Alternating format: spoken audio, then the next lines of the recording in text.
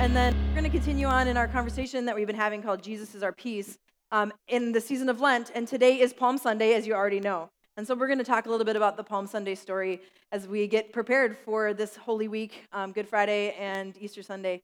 So let's pray together.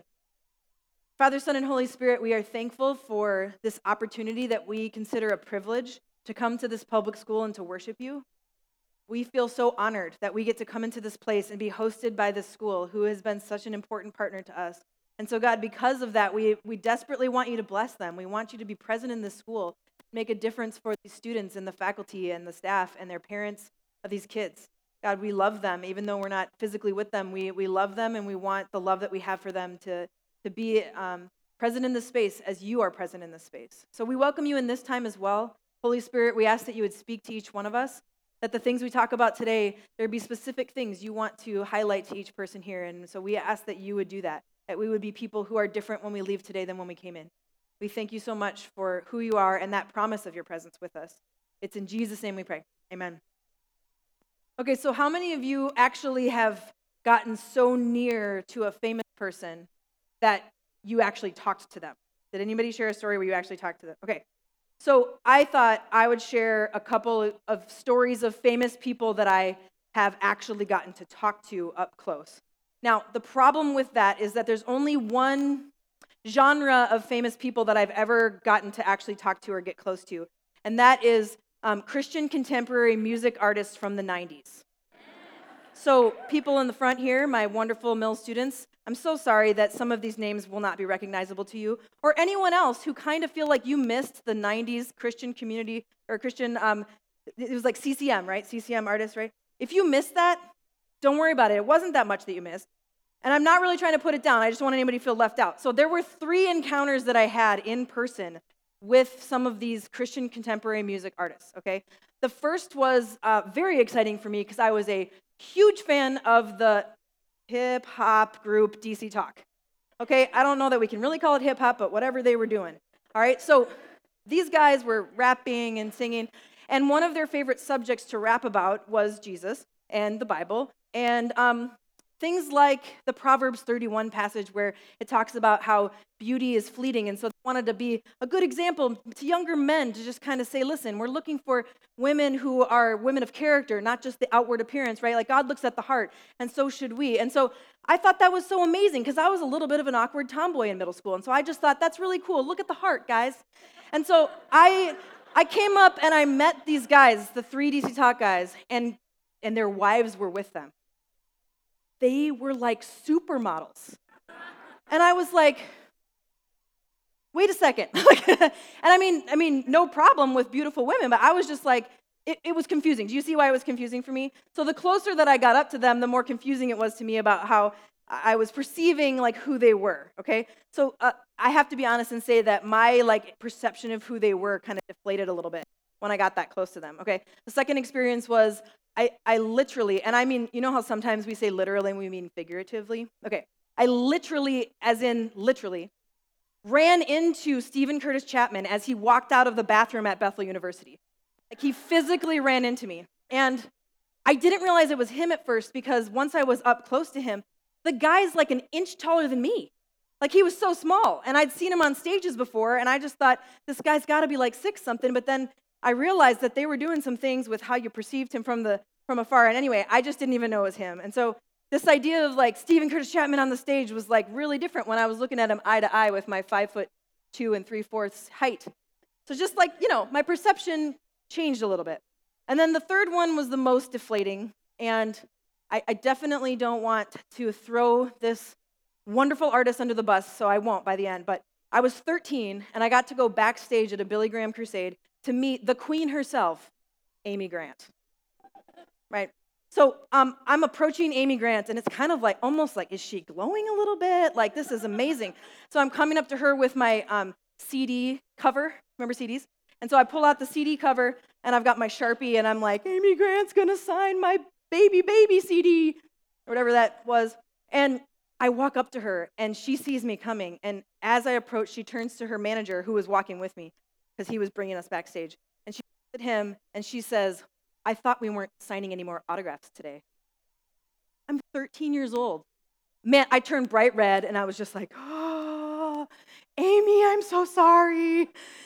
Anyway, I walk away from that, and I was like, wait a second. I'm not sorry. Like, sign my thing. What is with that? And it all came full circle like 3 months ago because I heard her interviewed on this podcast about her Enneagram type, her personality type. So you don't need to know anything about this to get this, but she's an Enneagram 9. And basically, I was listening to her talk about who she is, and I forgave her. After all those years, because it's been a little while since I was 13. So I forgave Amy Grant, and if someday I might get a chance to tell her that I forgave her. So, what I'm trying to say is, I hope that I'm not the only one that's had this experience. When you see people from afar, and then you get up close and you get to know them, you realize, like, oh, like they don't fit all these expectations I had for them. So maybe you've had an experience that the person was even more amazing than you thought. But for the most part, I think that when we see people who are famous or are known, and then you get close to them, you realize, like, they're just a normal person, or maybe even kind of like a socially awkward person that won't sign my CD, okay? The perception that you have of them was deflated. And I tell you all these awkward stories from the 90s to give this point. I think this is how a lot of the people, my perception would be, they perceived Jesus coming into Jerusalem on the first Palm Sunday, what we're celebrating today. And I want to suggest that many of them were having an experience where their perception of who Jesus was being deflated in the moment as Jesus is coming through the town. So I want us to read that encounter of the very first Palm Sunday. So if you have a Bible, we're going to be in Mark 11. We'll have it up here on the screen. I think maybe we'll have it on the screen. Did I put it on the screen? Maybe I didn't. So it's going to be in Mark 11. So listen to the words. What I want you to listen for is what might have been changing people's perceptions of who they thought Jesus was as this story is happening. So you can either follow along or maybe just close your eyes and imagine what it would have been like to be there and how you might have perceived this, at this point, this very famous person coming into Jerusalem. As they approached Jerusalem and came to Bethphage and Bethany and the Mount of Olives, Jesus sent 2 of his disciples, saying to them, "Go to the village ahead of you, and just as you enter it, you will find a colt tied there, which no one has ever ridden. Untie it and bring it here. If anyone asks you, 'Why are you doing this?' say, 'The Lord needs it, and will send it back shortly.'" So they went and found a colt out inside in the street, tied in a doorway, and they untied it, and some people standing there said, "What are you doing untying that colt?" They answered as Jesus had told them to, and the people let it go. When they brought the colt to Jesus and threw their cloaks over it, he sat on it. Many people, these are the people I'm talking about, spread their cloaks on the road, while others spread branches they had cut in the fields, like the ones we just saw the kids wave. And those who went ahead of those followed, and as they were following, they shouted, "Hosanna! Blessed is he who comes in the name of the Lord. Blessed is the coming kingdom of our father David. Hosanna in the highest heaven." Jesus entered Jerusalem and went into the temple courts, and he looked around at everything. But since it was already late, he went out to Bethany with the 12. Okay, so it's kind of a parade happening. And I want you to think about that. Think about being one of these people who's there, who's seeing Jesus up close for the very first time. And I have to imagine that some of these people who are putting down their coats and branches and waving these branches have had expectations. Maybe many, if not most, had heard about Jesus as this human being who is saying that he is someone special, who is saying that he's the Messiah. Now, if some people had not yet heard about Jesus himself, which I think most people would, anybody there in Jerusalem would have heard about the idea of a coming Messiah. And the way that they would talk about this Messiah is that the Messiah is going to be the king of this kingdom, the kingdom that they're singing about here and shouting about, the coming kingdom of our father David, the king. So the descendant of the king is coming. This is a big deal. And so imagine you think for a long time that a Messiah is coming, a king is coming. You've heard about Jesus and all the things that he's done. And as you're looking down the parade to see somebody come, you look down, and as you see this guy in common, normal clothes, riding on a little colt or a donkey, and following him are his disciples. No knights in shining armor, right? What we think is kind of gangly teenagers, like I was saying about middle school stuff. Like they were young guys who were nothing special, and here they are following him on his little horse.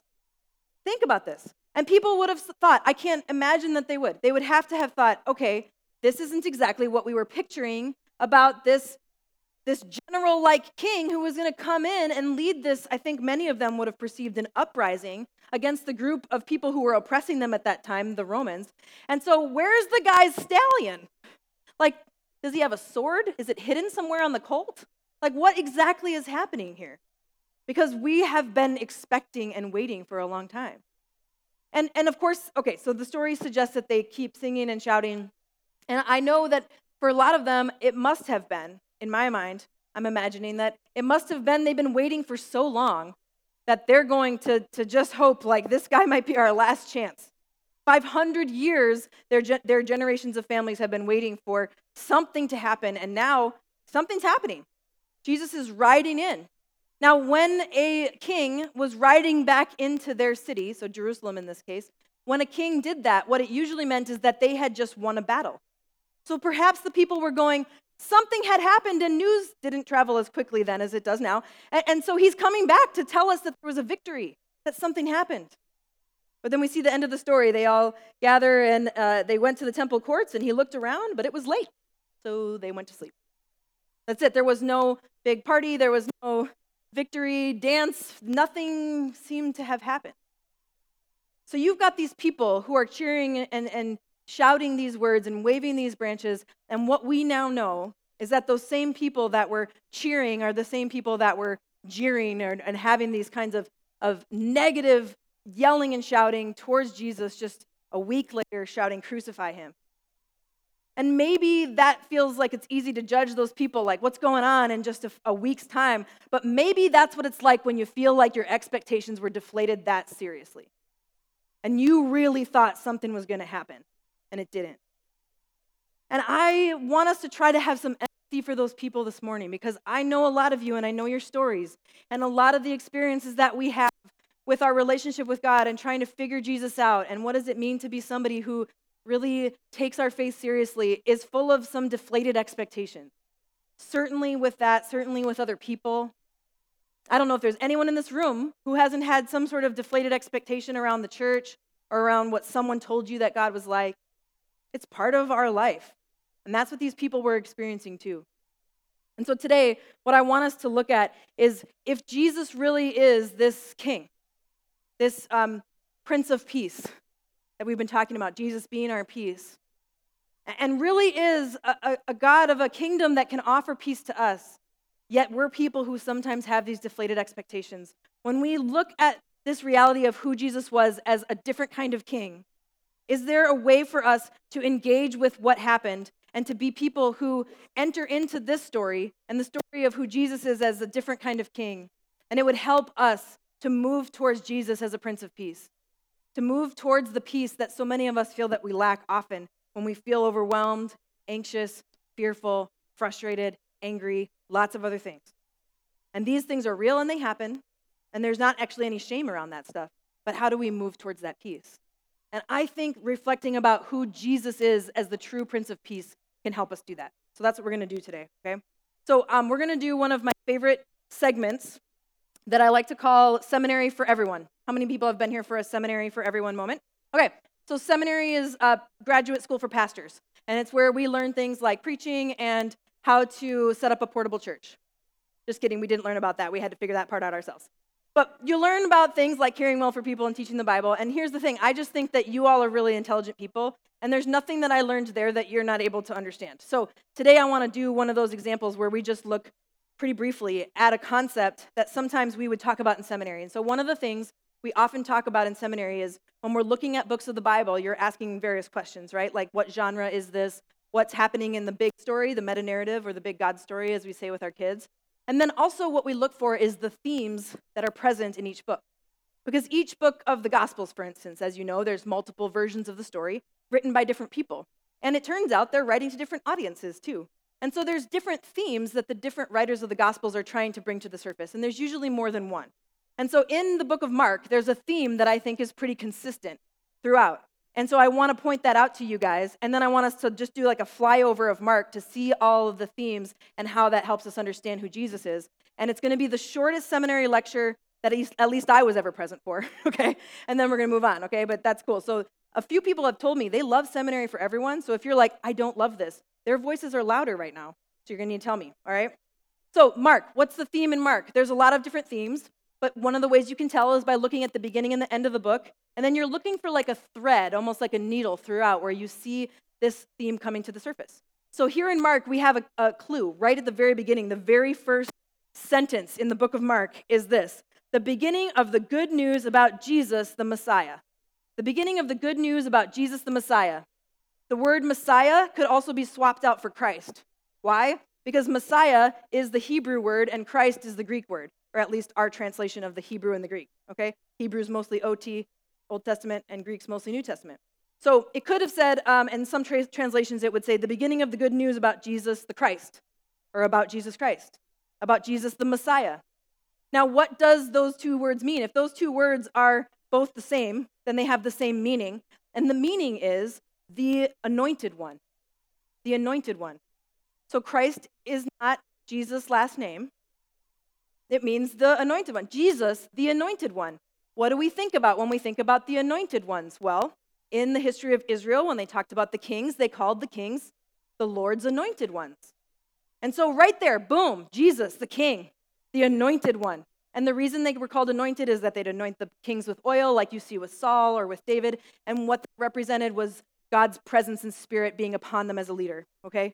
So Jesus, right here, this is the story of Jesus, the anointed king, the real king, capital the anointed, capital T, capital A. Jesus is it. This is the way that Mark starts. He's saying right away that this is the Lord's anointed. This is the king. And so throughout the book, we see this theme, and this is the theme I want us to follow. We see the theme of Jesus as the servant king. There's Matthew, the theme of king is throughout, but there's a very distinct way that Mark talks about Jesus, and it's as a servant king. As a servant king coming to not only to reign, but to serve the people of his kingdom. And so we see that throughout. And so I love thinking about this idea of servant king, and I think the phrase Prince of Peace that we talk a lot about during Christmas time, right, fits that really well, right? A Prince of Shalom, a royalty coming in and saying, I want to be a king of Shalom. I want to be a different kind of king. Does that make sense, what we're saying? So let me just go through and talk through the ways that we see Jesus being this kind of king. And if you are reading Mark, if you were reading it for the first time back in the first century, you would have a couple different types of kings you might be comparing Jesus to as Mark is trying to point this out, okay? You would have some Jewish people. The Jewish people would be thinking about the kings of Israel, which you see in 1st and 2nd Kings in the Bible and 1st and 2nd Samuel and all of these different places where they're talking about these kings. So there was a whole season where that was really pointed to in multiple books of the Old Testament. So they for sure would be thinking about those kings. Now, we know also that Mark is writing to a Roman audience. We think that he was really aware that some people reading this would not be historically Jewish people, but would be a Roman. So they wouldn't have as same understanding. They would for sure be thinking about the Roman Caesar.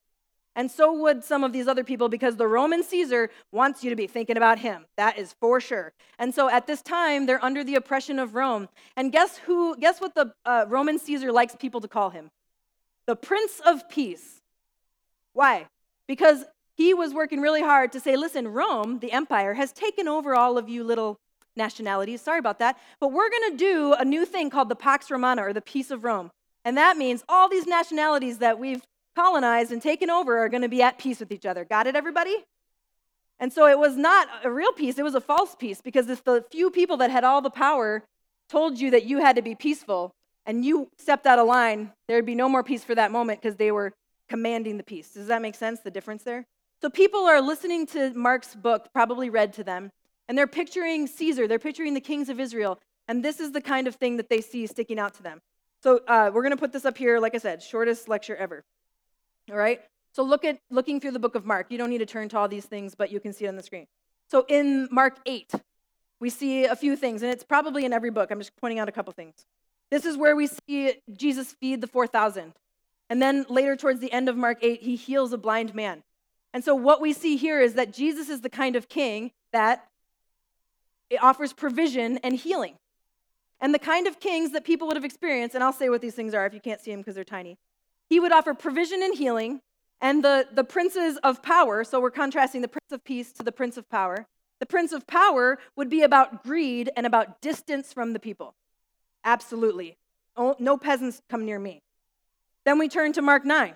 Oh man, right away in Mark 9, we see a number of things happen, but one of the things that happens is that there's the disciples are fighting about who's the most important, which turns out they fight about that often. And Jesus is like, you guys, you have it all wrong. And he says, anyone who wants to be first must be the last and must be the servant of all.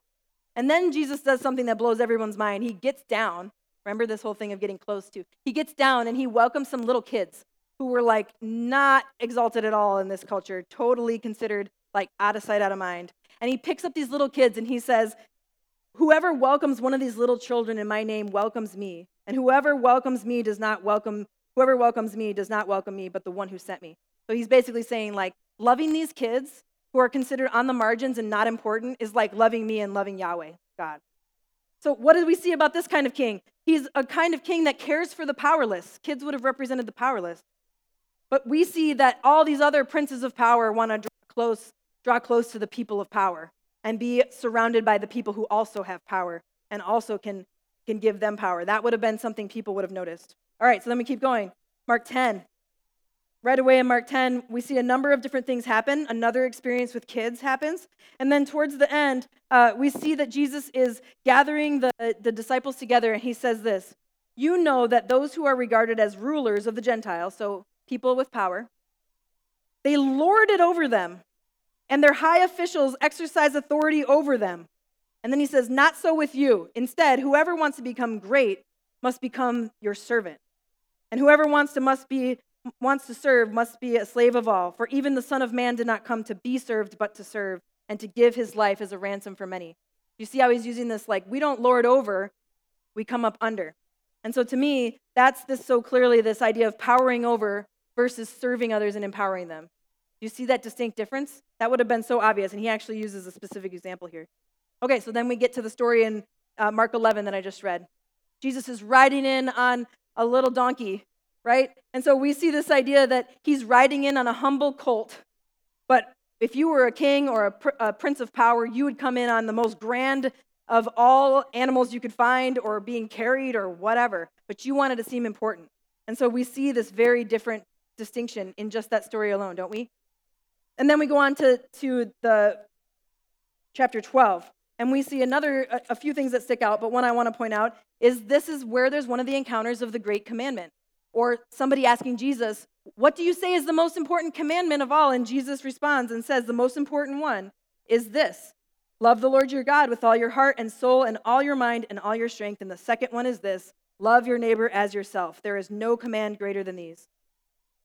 Here is this king, this Prince of Peace, saying, let me tell you what it looks like to be a king in my mind. It is to love God and to love neighbor. Where the princes of power would be self-focused and self-absorbed, trying to do anything to keep the power that they have. That would have been really obvious that that's the way that people engaged. And then we continue to go on in Mark 14, and we see this is the woman that comes to anoint Jesus. And everybody goes, why is she bringing this expensive perfume? But she anoints him. Why is she anointing him? Because he's the anointed one. And he says, she's preparing me for my burial, / I'm going to ride in as king. Like, this is who I have ridden in. I'm a king. So you see that sense of anointing. So he's anointed by a lowly person, but the kings wanted to be anointed by a powerful, important person. And you see those powerful, important people declaring their kingship over them, where here is this woman who comes and does this thing for Jesus. And then we get to Mark 15. These are the passages about the crucifixion themselves that we'll obviously be engaging with on Easter. And we notice in the story in Mark 15 that Jesus is given a crown of thorns. This is his coronation, you guys. A crown of thorns. And then a sign hanging above him that says the King of the Jews. And so here, as a king, his coronation is him being mocked with a crown of thorns. But what happens typically in a coronation? Someone is exalted with a crown of jewels. We are seeing this contrast so significantly. And then also in Mark 15, we see Jesus being the one who gives his life to love people, where we know many stories of kings of this time who would have other people's lives taken in order to save their own life. They did not see the value of anyone else's life. In fact, they'd let other people die in spite of them. And then in Mark 15, also, we see that when Jesus is actually hanging on the cross and he dies, this big curtain is torn in the temple. And the curtain represents the barrier between everybody and God. And Jesus' death tears down the barrier. So what kind of king is Jesus? the kind that tears down barriers. But these other types of kings and princes of power, they put up barriers. And then finally, at the very end of the book, we see Jesus coming back to life, his resurrection, and he offers kind of like a royal decree to everybody and sends them out saying, you now get to go share this good news, and you get to be people of healing, and you get to be good news people, and you get to be people who set people free from the things that are holding them back in my name. He ends it with a royal decree. So do you see this contrast here between these two? I mean, it's so significant, the contrast between what everybody would have been thinking about in regards to princes of power and the kings of the day and the kings of their past. And I don't know about you, but when I think about this list, I look at these two things, and it's similar to what we see around us in the world today when it comes to people who have power. Whether that's power in nationalities or governments or businesses or anything else, we see a lot of princes of power, I think. And it makes a big difference for the kingdoms of the people, right? If you have a boss or a supervisor who is following some of these princes of power tactics, man, does it miserable to be a part of that team. It matters for the citizens of the kingdom what kind of prince of power we're talking about, a prince of peace or a prince of power. And so what we get the opportunity to understand here is that when Jesus says, my peace I give you, I don't give as the world gives, he's saying, I don't give the kind of kingdoms that the little kingdoms of the world gives. In my kingdom, the citizens can have true peace. So put that up on the screen. In King Jesus' kingdom, the citizens can have true peace. But we get to decide if we want to truly be citizens of the kingdom that Jesus is the king of. In King Jesus' kingdom, the citizens can have true peace.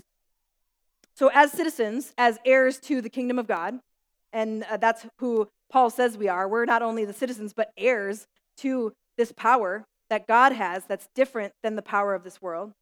We get to choose, are we going to move towards a prince of peace or not? And when I look at all this long list, I want to just boil it down to some things that I think make a lot of sense to us, where we might say, okay, how would I see if I'm somebody who's living in this kingdom or this kingdom? How would I know? Okay, here's some words to help us think about this. The first one would be, if it's power versus peace, the question I'm asking is, which one are we moving towards in our life? And I'm not going to ask you to raise your hand, I just want you to think about it. So we see greed and generosity. Moving towards greed or generosity, did you see that in the way that Jesus reigns? That's a question for us. Are we people who have our hands tightly fisted around the things that we want to hold on to? It's mine. Or do we have open hands waiting to be people who see ourselves as being generous towards the world that God loves? Maybe the second one would be an important one for us to think about, and that would be fear versus trust. Are we moving towards fear or are we moving towards trust? You see how these are spectrums kind of? Because sometimes we're people who, if we're honest, we're moving towards fear and we're choosing that on a daily basis. I heard a story this week about a student at Bethel University where I get to work part-time, and she found out just recently that her mom has a pretty serious form of cancer. And so she did what a loving daughter would do, and she made some bracelets for her friends to wear so they can pray for her mom. But it's a pretty serious condition. And on the bracelet it says, even if. And what she said is that her family is deciding that they're going to be an even if family, not a what if family. Because if you live as a what-if person, then you know for sure you're walking towards fear. But if you can be an even-if person and say, even if the worst happens, I know God is with me. Even if I go through these things in life, I know my future hope. And this is what this family is being confronted with pretty significantly. But I resonate with this. My brain is full of what-ifs all the time. I think being a person who's moving towards trust is being an even-if person instead of a what-if person. The next ones I want to put up, pride versus humility, or then the next one would be hoarding power versus empowering. People who want to be lifting other people up and not tearing them down, right? Like not lording things over, but coming up and serving. It's still about empowering. Every single one of us here has some power and privilege, and every one of us has people who have more power and privilege than us and people who have less than. And it's our concern to figure out how to empower those people. I had an awesome conversation with one of my friends this week who is an African-American woman, and found out that her supervisor of 10 years is leaving her organization. And I said, how are you feeling about that? And I wasn't ready for her answer. She said, listen, this man has made a way for me as a woman of color more than any other person in my life. He has shared power and authority. He has gotten out of the way.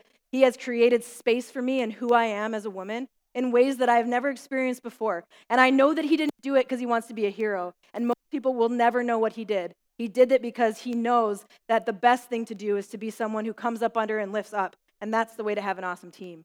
And as she said that, I was thinking about this message and I thought, man, does that not sound like the servant King Jesus? And does that not seem like an awesome goal to have as a person who has power in any setting, that people would think that about you? I thought that was an amazing story, and it really made it real for me.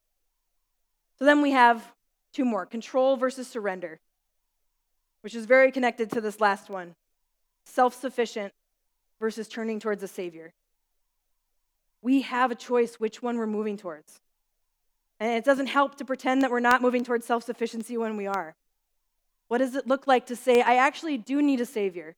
Not because I'm not fearfully and wonderfully made, not because I don't have gifts and talents and strengths, not because I haven't read some books about how to be a good person or whatever, but because I need to be saved from myself and from the world and from the things that are holding me back. We all know there's things that are holding us back. And so many of us have chosen for Jesus to be our Savior, or the one who takes us from where we've been and brings us to where we can be in right relationship with God. But we need someone to save us every day, you guys. And we need to choose that surrender every day. It's not one of those one-time things, because these things are pulling at us. Does anyone else feel that pull towards these things? It's like, without even thinking about it, it's like a magnet. And so when we choose to move towards the Prince of Peace, that's a significant and intentional choice. And I feel like indecision in this is actually a decision, and we're going to get sucked into these things. And so I want to just leave you guys with some questions, okay? To just think about as we're entering Holy Week, and we're going into a week where we're going to celebrate on Friday Jesus' death and what that meant for us and what Jesus accomplished on the cross, and then celebrate his resurrection on Sunday morning. Okay, the first question is this. Are you moving towards King Jesus in this season of your life? I just don't really think there's that much neutral. It's kind of like you're moving towards that or you're not. I don't know that it's as static as we'd like to believe. So you can kind of hint where if you are or not based on those things. If you're moving towards this side, then maybe you're not moving towards King Jesus right now. What would that look like? So that's the second question. What does moving further towards Jesus look like for you in this season? It's not usually something huge, you guys.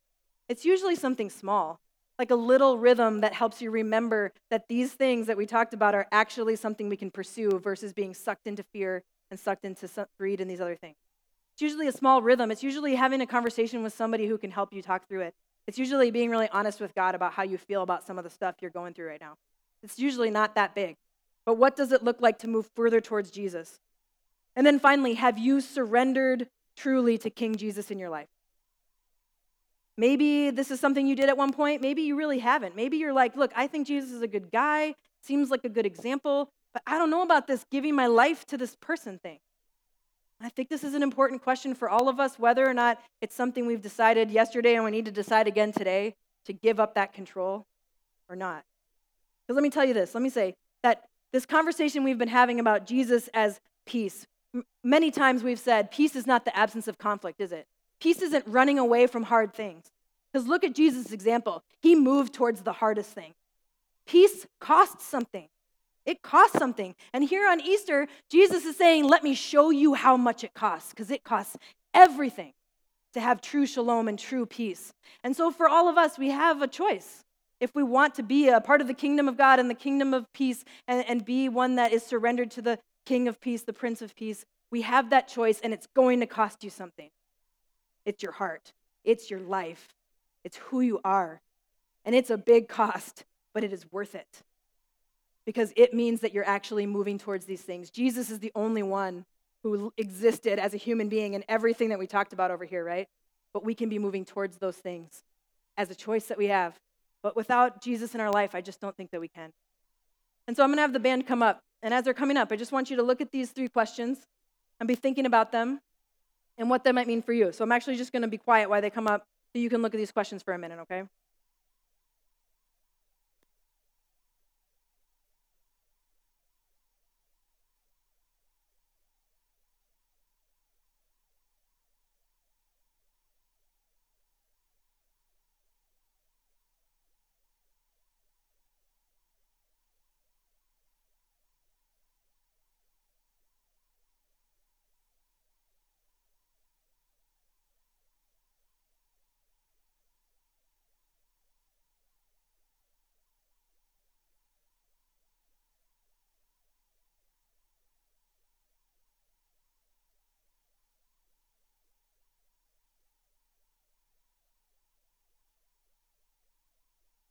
In this song that we're going to sing as we move into our time of communion, there's this line that says, "Though kingdoms rise and fall, your throne withstands it all."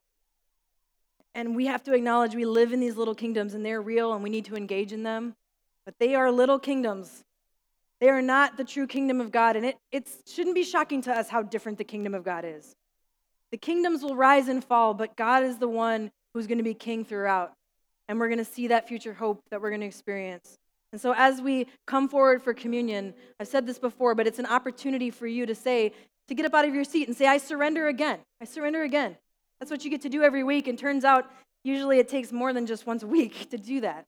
But it's a way to physically get up and do that. And we take the bread, which represents Jesus' body, and we dip it into the blood, which represents dip it into the juice, representing the blood of Jesus on the cross, as we look forward to Easter.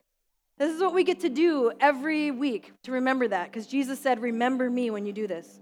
So you don't have to be a member here to join in, just somebody who's trying to seek after Jesus in your life. We'll form a line here and here, and you can take the communion and dip it into the cup, and then there'll be people here on the walls for you to pray for you. We'd love to pray for you. And the communion is gluten-free, so anyone can participate. So those who are serving communion, come forward as we sing these songs to respond.